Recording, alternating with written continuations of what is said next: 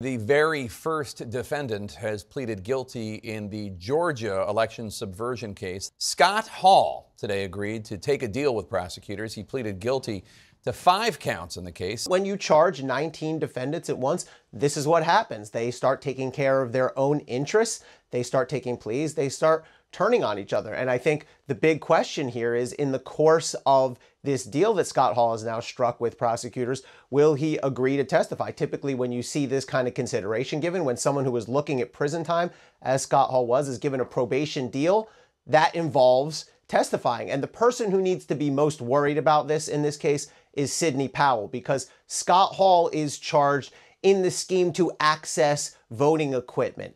And Sidney Powell is also charged in that count. So if he's providing testimony, then she's going to be implicated.